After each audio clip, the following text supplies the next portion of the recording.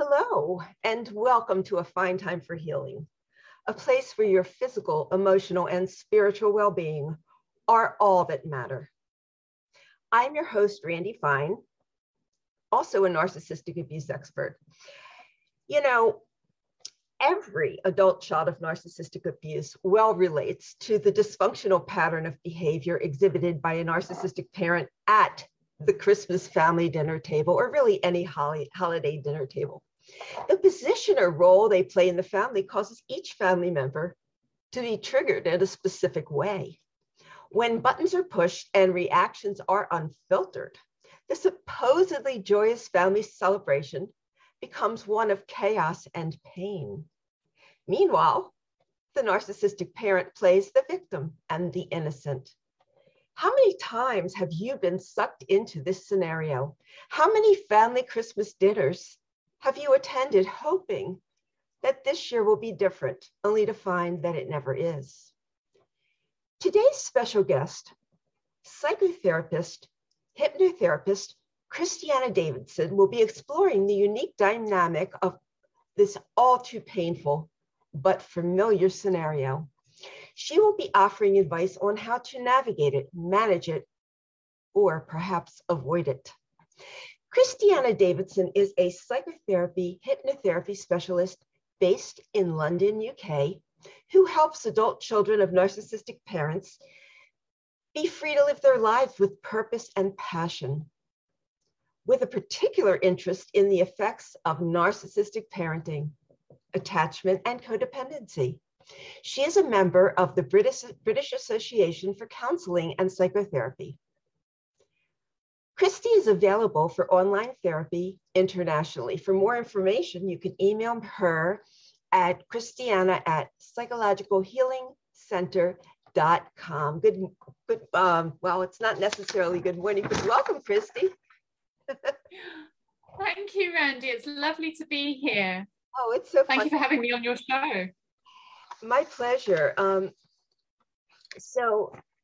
I know that this is your specialty, and I think we're going to have some fun with this, because while this is triggering for many people, it's also, if you stand on the outside and look in, it's quite humorous. So let's talk about what happens maybe before the dinner even starts. So what do you think? And I think we're going to focus more on the mother, because we have to pick one parent. We'll mention briefly the father, but I think we need to focus more on the mother because she's a lot more fun. All right. So what happens before the dinner even starts? Because we know that there's always a buildup. Yes, I mean, the word Christmas with a narcissistic mother already evokes feelings of dread in the adult children themselves. I mean, the narcissistic mother, this is the kind of highlight of the year for her. It's the time when she can really wield the most sort of manipulation throughout the year, and she makes sure that even if you're not spending Christmas with her and you've told her that, somehow she's going to meddle in your Christmas celebration. Often what happens is, I find before Christmas, the narcissistic mother particularly will try to catch the adult child off guard about their preparations or their plans for the Christmas celebration. So she might sort of out of the blue, maybe 3-4 months before the time, just say, oh, what are your plans this year for Christmas? What are we doing this year? That's one of the tactics, is to catch the adult child off guard, so they're caught flustering, and then feeling obliged to include the narcissistic mother in their celebration. And often, for the adult child, it's going against their will. You know, Christmas is meant to be something we really look forward to, that we celebrate with those that we love and that we feel safe with and that we exchange gifts with from the heart. Mm-hmm. But the thing is, when you have an adult, when you have a narcissistic mother, there's a real sense of it being an obligation, something that you have to do. And that, quite frankly, is not something you look forward to.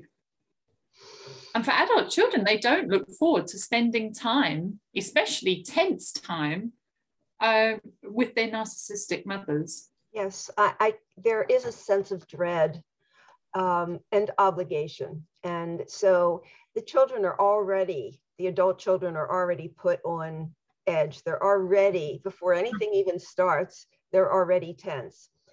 So if the narcissist is the dad, he may not show any interest, but, you know, he also may say, you know, oh, I just want to watch the football game today, or he might start drinking early and be drunk by the time the guests get there, or they sit at the table. He may say to his wife, don't get me the same kind of present you got me last year, okay? You know, I don't want that. Or he may make fun of the children, or sort of cut into the children by saying something like, I hope your son doesn't bring that floozy of a girlfriend over here again. Or he might say, I hope your daughter is going to keep her nasty mouth shut. So something very cutting like that. But that's briefly mentioning the father. But okay, so mom's in the kitchen. What's happening? So, and excuse me referring to my notes here a little bit from time to time. That's okay. But, you know, yes, you see, I think the object of the narcissist, mother or father, is to spoil it from the word go, to stamp their imprint on your Christmas from the word go, so that it no longer belongs to you. The focus is always on them, mother or father, to be honest. But the narcissistic mother has, you know, some really, like you said earlier, some quite comical ways of assuring that attention is always on her. You know, this is her Christmas, and it's your role to make sure that you don't disappoint her, you know, because she's put so much effort into it, whether she's coming around your house or whether you're going to hers. You know, you need to make sure that you are listening out for her needs, and that your focus is constantly on making her Christmas something special with the family, as it should be. You are so there's a sense of tension for all members of the family long before the Christmas meal comes around. Everyone's wondering, you know, oh, I hope it will be okay this year. It might be. Let's hope, you know, let's hope mum doesn't spoil it. And there's stress from the moment of arrival. It won't be good enough, you know, if mum doesn't have those little sausages this year that you were asked to bring, and you were meant to get them, and you feel terrible that they'd run out by the time you got to the store. And mum is quite clear at the disappointment that there were none left. You know, did you not go and collect them earlier in advance like she did with all the other things? Oh, that's such a pity. I do like those special herbed sausages. And so already there's a sense of deflation in the celebration. And the thing is, you've been blamed for it. She's innocent. Always. The narcissistic parent loves everyone coming over to their house, especially, as then they can bask in the supply of serving others, when really they've manipulated it so that the family is serving them. Good point. So let's just imagine now we're in the narcissistic mother's home, and we've arrived, and there's been the disappointment in the sausages, but, you know, everyone's milling around sort of thing. Mum's out in the kitchen, and quite often what will happen is, even though she's out of sight, you know, and presumably therefore not the center of attention, she will make sure that she is. So there might be slams coming from the kitchen, or there might be huffing and puffing, or, oh, you know, barking of orders. Can someone come and help me with this? Or, you know, shouting to the husband, have you made sure that the decorations are up in the lounge or whatever? But there's a sense of, you know, everyone being on edge and hoping that everything's going to come together, and that mum will be able to cope with it all. And everyone's absorbing this toxic energy. So what should be a lovely kind of, oh, let's just go with the flow, you know, it's lovely to see you. Yeah, come and sit down, and, you know, the smell of the roast on already. And no, not in the narcissistic household. It's stress and tension to the max from the start. The narcissistic husband may be emasculated for his lack of having bought the correct spice or set the oven to the correct temperature. And the narcissistic mother will ensure that if things do go wrong, it's absolutely someone else's fault. If she burns something, then it's because no one else is helping her, or she was distracted by your conversation. Right. And now you've spoiled her sprouts and her Christmas. You know, I think that in these scenarios, the adult children are suddenly put back into their childhood roles. And what's interesting is that the mother cannot relate to them any other way. And so she has to get them back into that subservient kind of space. Yes, absolutely. So it's very subtle, this sometimes, you know, she might say, come out from the kitchen and call her daughter, who's now married, got her own children, etc. But she'll call her daughter over and say, you know, well, Sarah, can I ask you to lay the table, please? Yes, and you know, to put the napkins on the left, or, you know, and what she's doing is, you know, the daughter might be feeling, oh God, yes, I know where to put the napkins. There's a bit of sort of infantilizing, so it's keeping the child in the role of child, which is such a, you know, a common tactic of the narcissist. It's that one-upping, especially the narcissistic mother, one-upping and making sure that she's the one that's dominant and in command. Now, if the mother was visiting your house, perhaps, and you're in the kitchen cooking and, I don't know, getting the roast potatoes on, or whatever you're doing, it wouldn't surprise me if the narcissistic mother would come out to the kitchen and sort of, you know, almost peer over your shoulder at what you're doing, and just stand there for a bit, waiting for even a bodily reaction from you, because that is a bit of a supply source for her, to see you squirm a little bit or be a bit on edge, that she's inspecting what you're doing.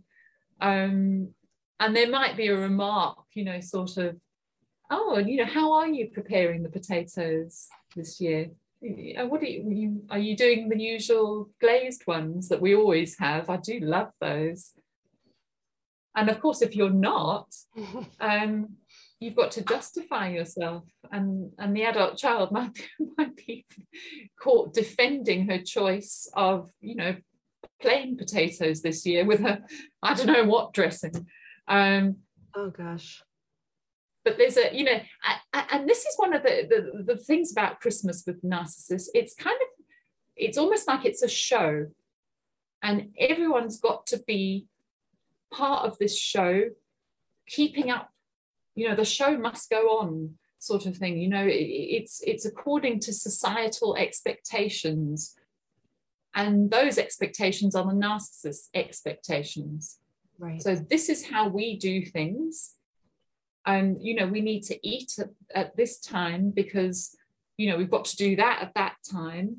And the reason we do that at that time is because, well, the rest of the country is doing the same thing. Like here in England, at 3 o'clock in the afternoon is when the Queen traditionally gives a speech to the nation. And for a narcissistic mother, that's very important, that the meal is finished by then, so that we can all sit and we can stand and cheers the Queen, and there's a stress on the meal then, that it's got to be on the table by 1 o'clock so that we're finished by 3. And if it's not, it's, come on, everyone, get a move on. And everyone's got to do what the narcissistic mother wants at the time she wants, because it's her day. Yeah, it is her day. So Christmas dinner is really not about everybody enjoying each other's company. It's all about image and control. So that is why it is so uncomfortable for everybody to be there. So let's say that the mother starts with a toast or a prayer. Let's start with that. So how would that go down? Yes, so let's move on to the dinner now. So everyone's seated around the table after having endured the build-up. Before you can begin serving up or anything like that, the narcissistic mother may choose that opportunity to assert their control over things even more. Now, you see, the narcissist is very subtle in their communication style. So a lot of it can be verbal or non-verbal communication. So there might be sort of dirty looks thrown across the table when somebody's about to dig into something, or oh gosh, glances at, oh gosh, what are you doing? We don't do that now. Almost sort of shaming people for not knowing how to behave properly. So starting with a toast is aimed at asserting control, but it's also about getting an emotional reaction from those around the table. So the narcissist may do something like recall family members who died, who the narcissist really misses and knows that the other family missed too. Or thinks that the other family member misses them. Absolutely. They might just touch on, just to get a bit of an emotional reaction there to show the great empathy that the narcissist has, and how they're willing to, put their food on one side and focus on the really important thing, which is the family first. And then there may also be, if it's a religious family, say it's a Christian family, the children were brought up Christian, they're now adults and have maybe moved away from the faith, and the narcissistic mother knows this, but there's no way she's letting them get away with that at her Christmas dinner. And so she'll begin with a prayer. Yeah. And so let's say, if there's a scapegoat child there, the scapegoat child, upon hearing this prayer, because they're always stirring up trouble, might say to the mother, why are you always bringing religion into everything? And then that's an opportunity for the golden child to pipe up and say, why can't you ever go along with things for the sake of a peaceful holiday? You're always trying to create drama. And then the father's there, he's saying it to enable the mother. He's saying, stop it, girls, you're upsetting your mother.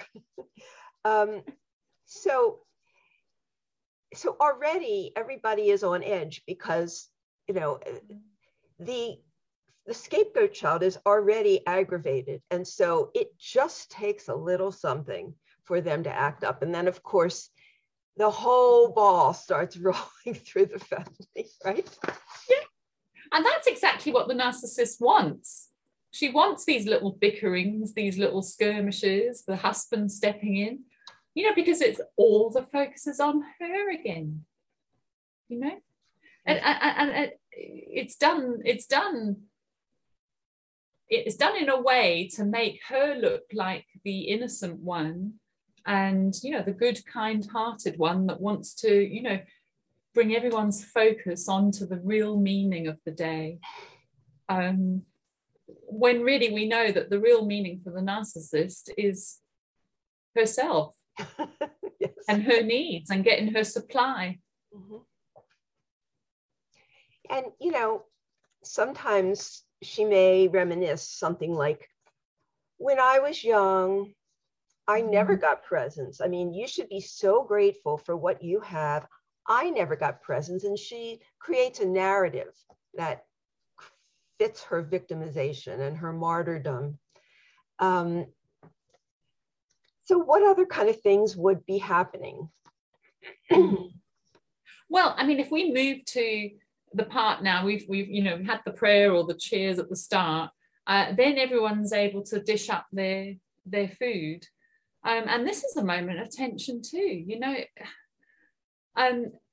there's an awareness that the narcissistic mother is keeping tabs on what everyone's taking, or is just aware of it, so if you're taking, I don't know, a helping of something that's not big, she might comment on that and say, oh, perhaps some more of that. You really like, the cranberry sauce or whatever it is, make sure you have more of that. Or there might be a shaming remark, oh gosh, save some for someone else.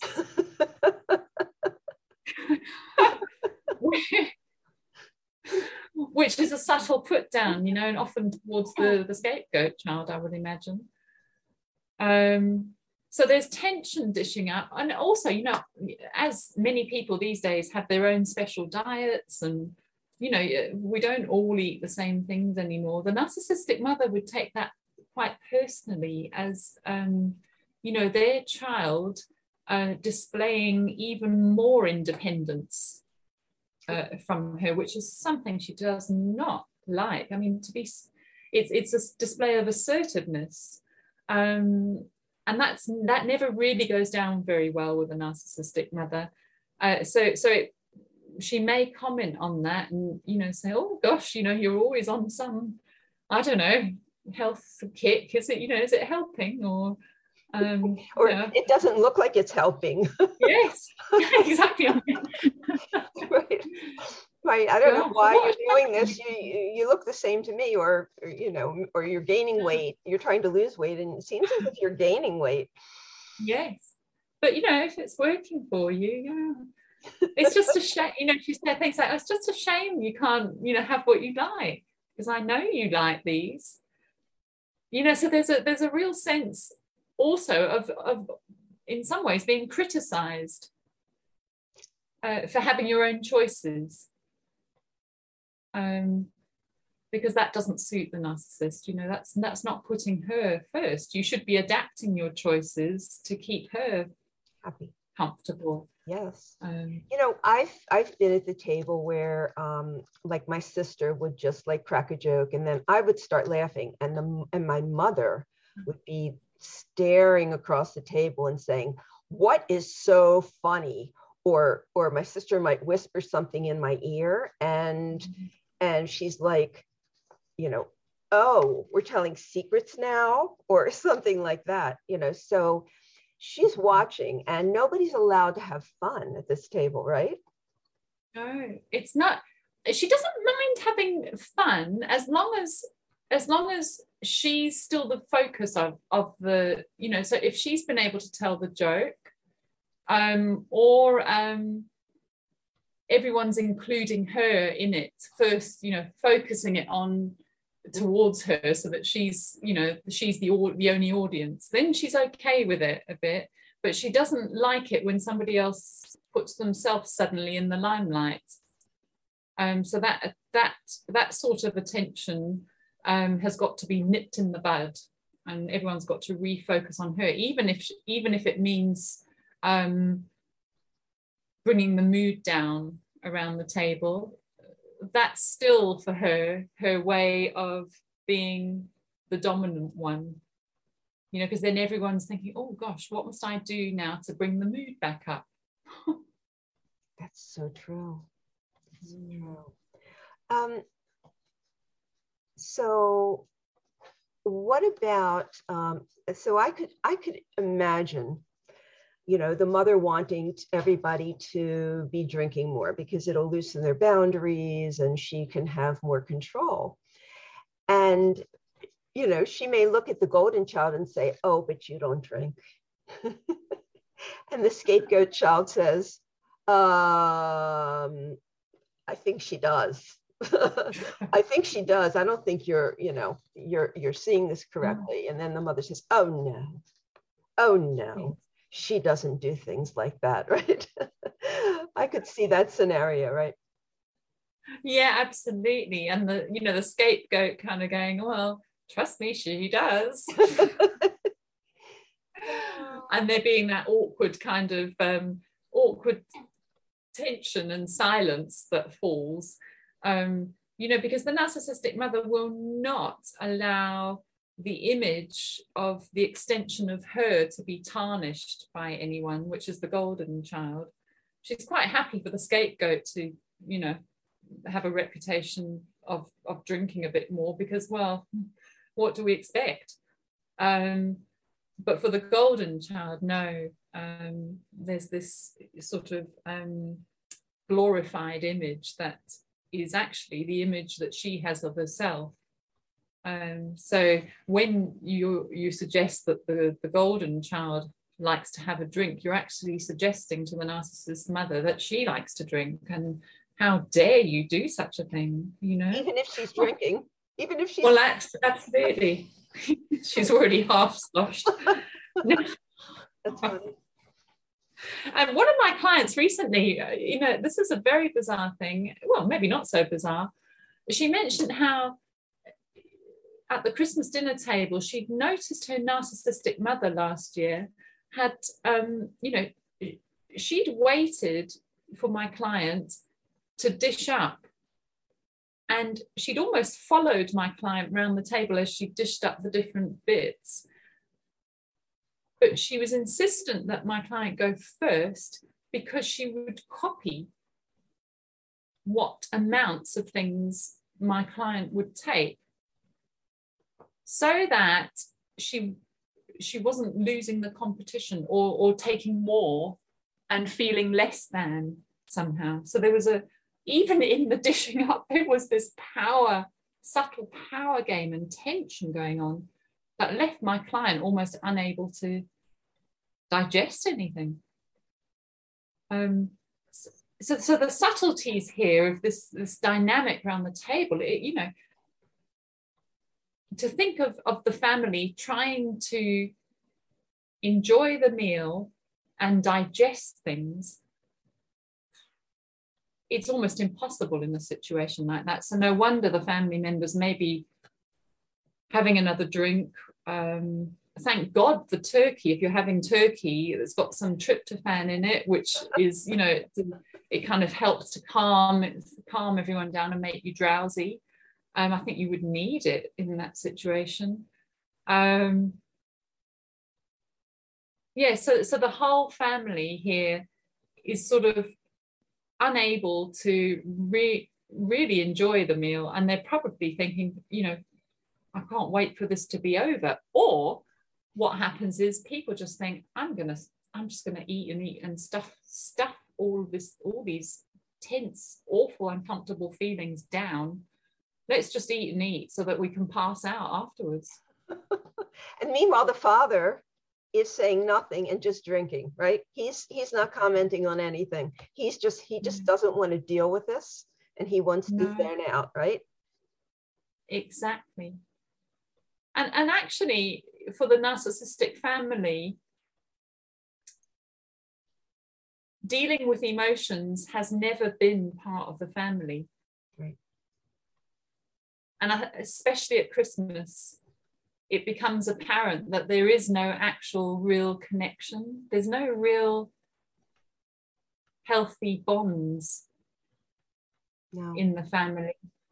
And so right, but there's the mother wants the illusion that there is, and so everyone has the illusion, but they don't really feel it, do they? No, not at all. So there's it's almost like an underlying, I think, sadness around the table that needs to be either drowned out or stuffed down, somehow disconnected from, because the charade becomes more apparent as the day wears on. So true. Wow. And, and for those who are watching this, I'm sure this is so relatable. And maybe you've wondered why you dread these days. And maybe you've never really taken it apart. But if you think about really the dynamics that are going on while you're there, which Christy is actually bringing up and illuminating for us, it helps you to understand why it's so tense. So is there anything else that you would say about what goes on while they're eating? I guess only in that, actually once the members start eating and they've all dished up and all of that's over, there can be a momentary relief. Everyone's got some food in their mouths. There might be a bit of a hush around the table, and there is a bit of a calm just for a moment. But the thing is, it's an uneasy calm, because we're just waiting for some family member, more than likely the narcissistic mother perhaps, or the scapegoat, to say something that's going to rock the boat yet again. So the narcissistic mother might, bring up an inappropriate topic. I don't know, about politics or religion or the marriage, your marriage, or, something like that, that's just going to once again create tension and make her the focus again, and make the other members uncomfortable so that they can't even enjoy their meal. It's so amazing how, excuse me, how subtle the behavior can be from the narcissistic mother, and yet it could be a glance, it could be a tone of voice, and everybody goes back to the old pattern. It's very difficult to resist that. It is, because I think underneath it all, I think what the narcissistic mother wants, she wants everyone always to empathize with her, because that's what she didn't get when she was a child. And so now everyone in her life is to empathize with her, because somehow that's making up for the wounds that she has, that she has totally cut off from. And she can even justify her behavior based on that, well, Christmas for me every year was, and my father pulled out the belt afterwards or something, bad memories, whatever the memories might be. And so it justifies her bringing everybody else down. Absolutely. And, there's no empathy for anybody else around that table. There's no empathy. And really, I mean, that is what the spirit of Christmas is all about, really, is having empathy for others. Empathy is love, sharing love and, wanting to reconnect with those that we really love. But for the narcissistic mother, there is no love, ultimately. And they pretty much assure that not only is there no love from her, but there's no love between the family members, because she has triangulated everybody, and everybody is glaring at everybody else and judging, and also vying for the crumbs that the mother may give. Yes, absolutely. So I guess that kind of, in some ways, concludes the meal itself. So everyone's eaten, probably to the maximum, or has not been able to digest anything and is feeling unable to eat, and maybe has had a couple to drink, which is exactly what the narcissistic mother wants. She wants people's boundaries to be a little bit loosened. She wants them to be, she insists that they be comfortable and relax now after the meal. Because she knows that when you've had a bit of alcohol or anything like that, she might be more able to sort of ask inappropriate questions of you or test your boundaries a bit more. That's right. And it can feel quite uncomfortable, this next part now, because there's no distraction hereafter of the meal. Now we've got to get up from the table, and what do? I've got to sit down and relax with my narcissistic family, my narcissistic mother. That's so funny. Oh my goodness. And it can actually be even worse at this point in the day, because now you've got to try to connect, and you probably won't want to. In fact, you're probably thinking by this point, gosh, when are we going to be able to leave?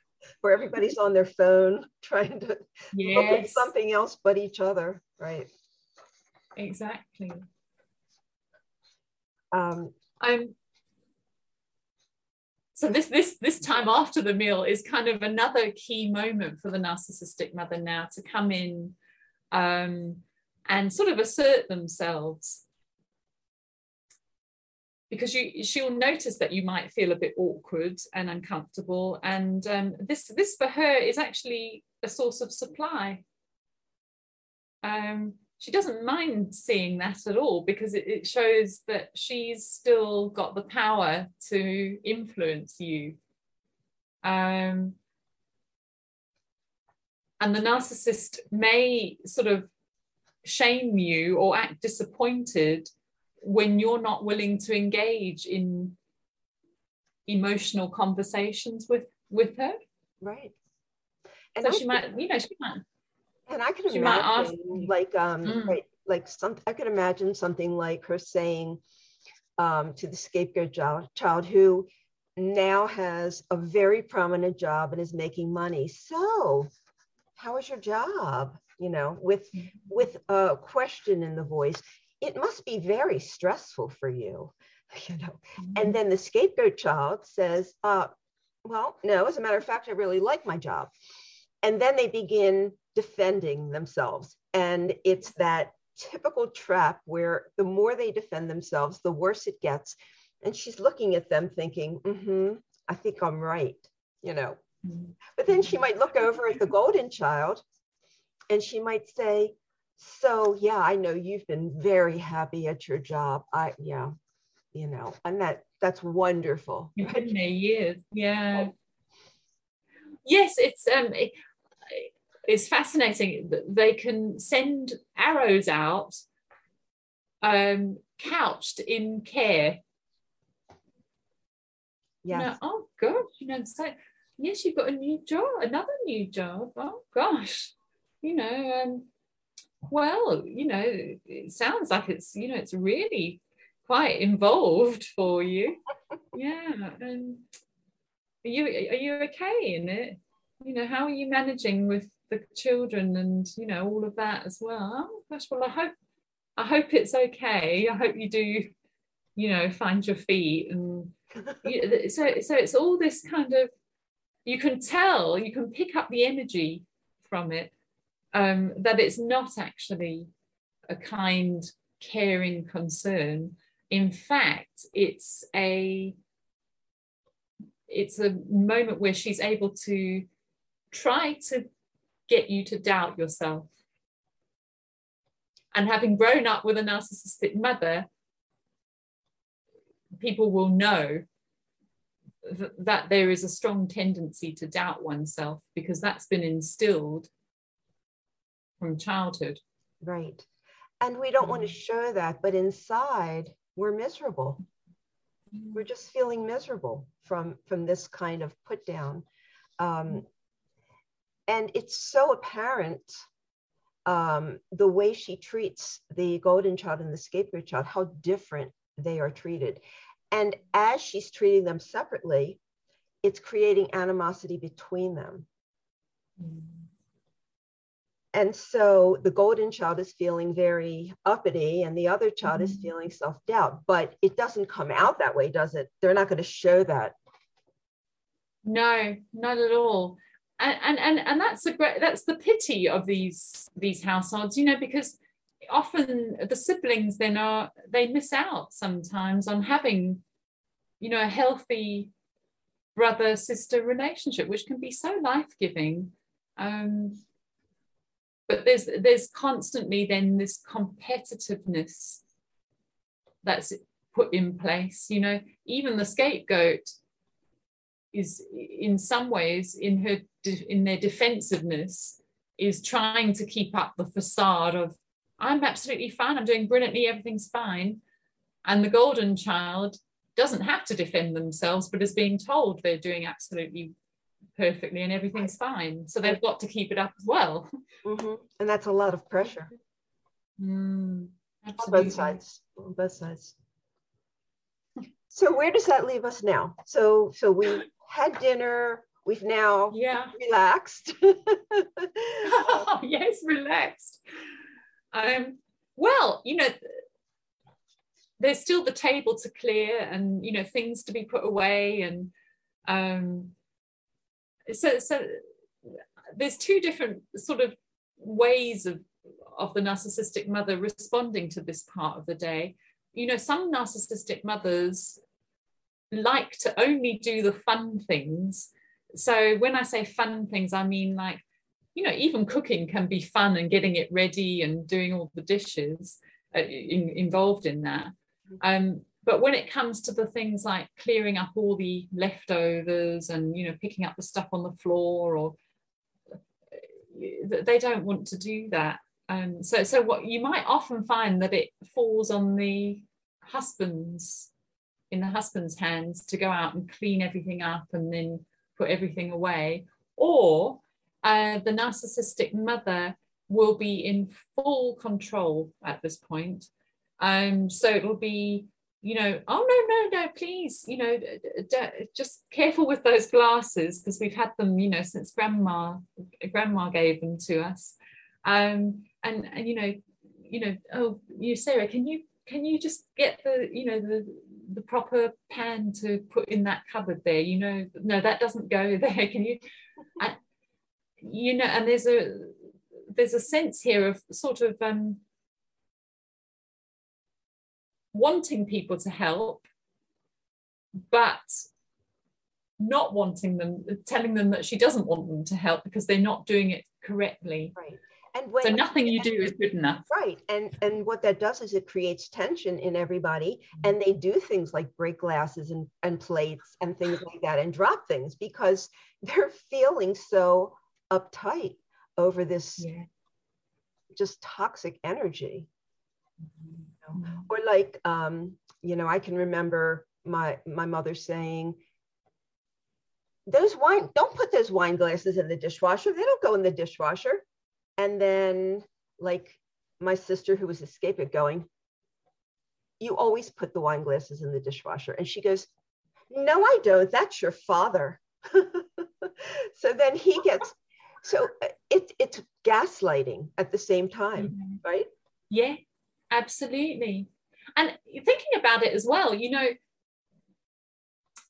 when it comes to the tidying up part, the golden child might be the first to kind of jump in and, oh yes, let's do this because it will help mum and it'll help to keep mum happy, which is the aim of the game really here. Right. And the narcissistic mother might actually sort of encourage that and say, oh, darling, you know, you're always so good at this. You know, you're, gosh, aren't you a good daughter?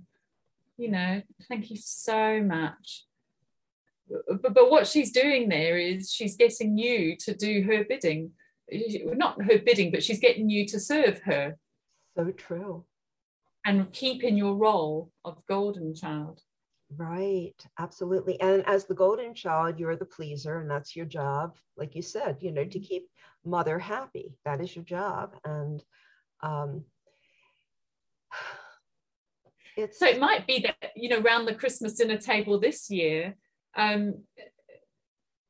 you might be able to observe this a bit more, actually, these sort of more subtle dynamics, but also your own reactions, your own instinctive sort of, jumping at the dirty look of the mother to put things right, or the natural inclination to constantly be checking in on mum, you know, even just looking, is she okay? Or, you know, filling up her glass, or, you know, making sure, checking in on her in the kitchen, is everything okay in here, mum, you know? Right, trying to anticipate her needs. Yes, absolutely. And then you might find yourself even being a bit annoyed if you are the golden child with the scapegoat sibling, you know, well, can't you almost, you know, getting a bit resentful at their lack of cooperation in keeping mum happy, you know, at different junctures.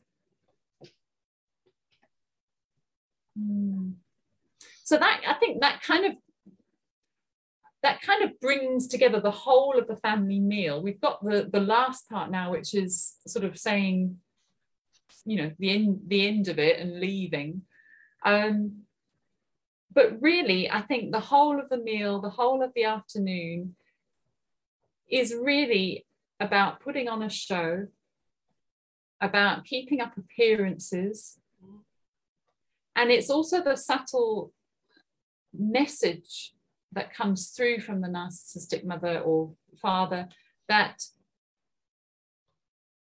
you belong to this family and you can't escape. This is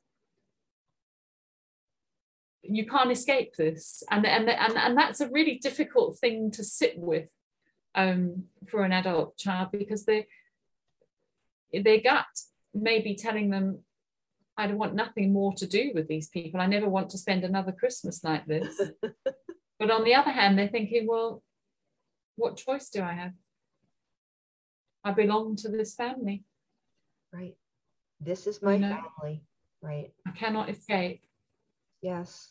What a dreadful feeling. And yeah, I mean, so you were saying that at like 3 o'clock, yes, the Queen speaks, you know, and I can just imagine the scapegoat child going, again, the Queen says the same thing every year, and the mother's going, we need to be a proper family. This is what proper families do, right?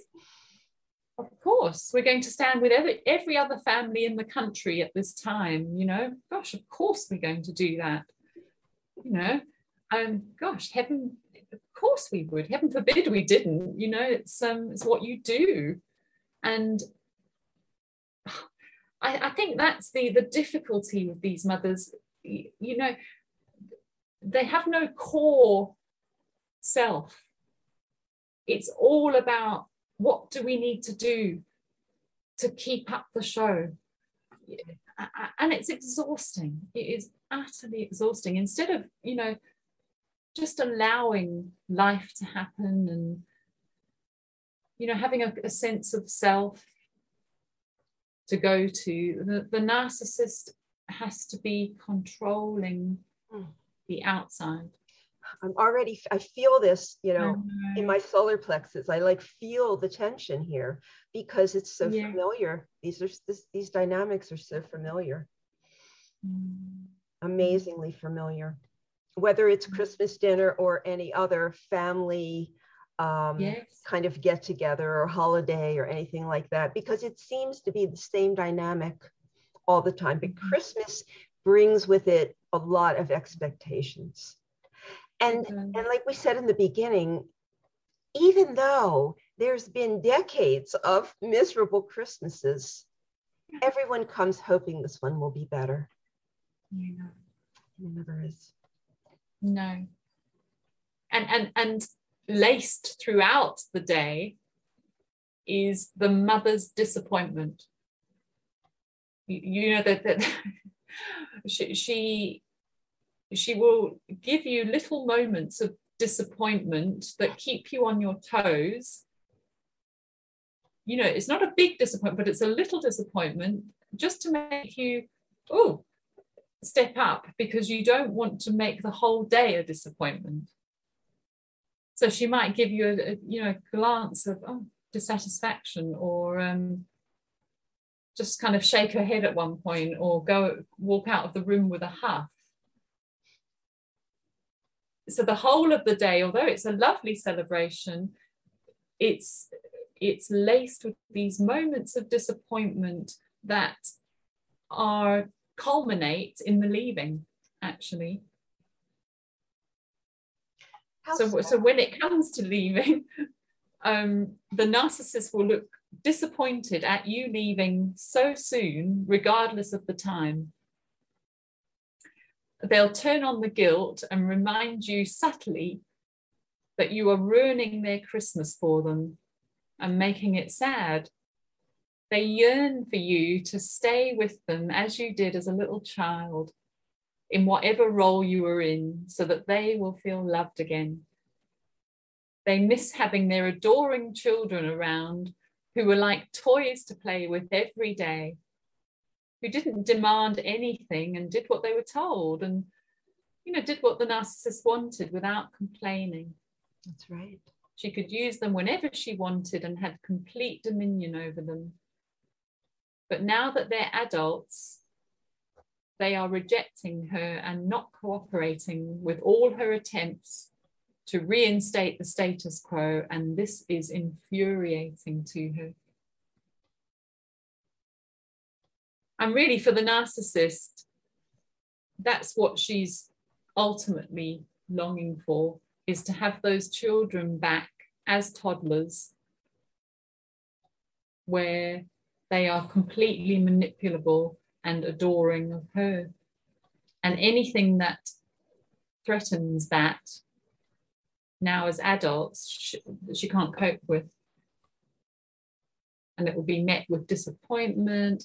But you see, she's rounding the day off here with guilt.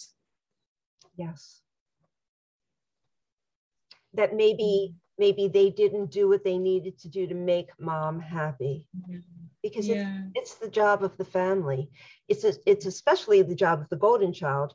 But everybody in the family knows that if they don't try to keep the peace and make mom happy, their lives are miserable.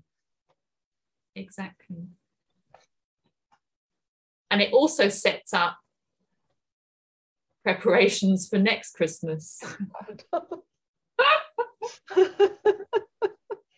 And, people say to me, before Christmas, I know there's a lot of information out there about whether or not to go, how to navigate the process, whether you stay, whether you bow out. There's a lot of information there. And I think we probably skipped over that because there's so much of that out there. This is more about the dynamics between the people, which I think is relatable to everyone and helps them to see, like you said, maybe this time they will observe. Maybe this time they will see what's actually being done. They'll sit back, and just watch the dynamics. And so this is really educating for people. This is great.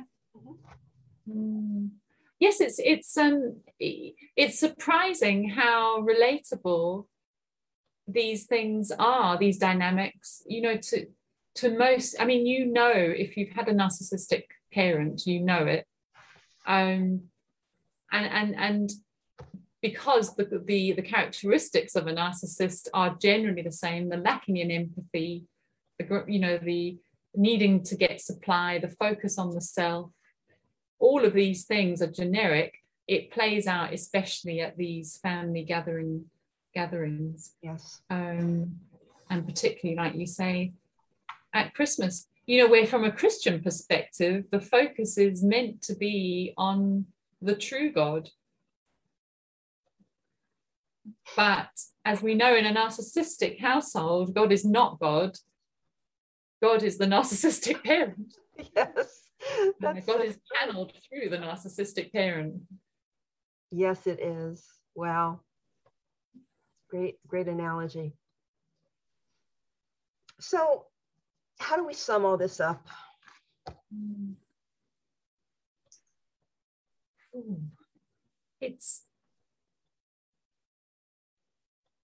I think for the adult child of a family like this is to remember that actually this is not a healthy family. This is not really a family. It's a pretend family. Yes. That you're going to have Christmas with, or that's coming to you. And to have no expectations of having a sense of family, real family, as a result of having Christmas with them. And that's, I think that requires a bit of preparation beforehand. It's almost like a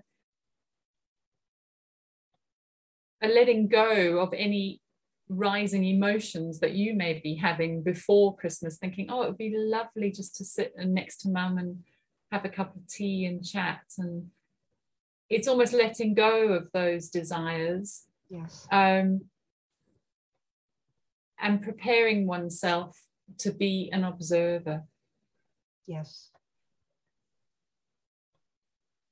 And then, you know, all the other sort of tips that are out there, you know, putting boundaries around your time, you know, because you need to be the parent, the good parent for yourself in this situation. So how can you best take care of yourself? What do you need to navigate this day? And it might be that you find you need to go out for outdoors for 5 minutes every hour, or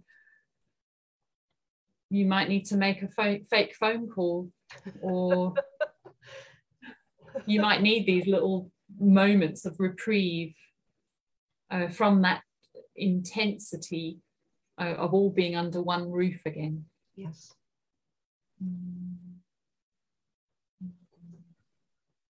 But it's never going to be easy. No, it's never going to be easy.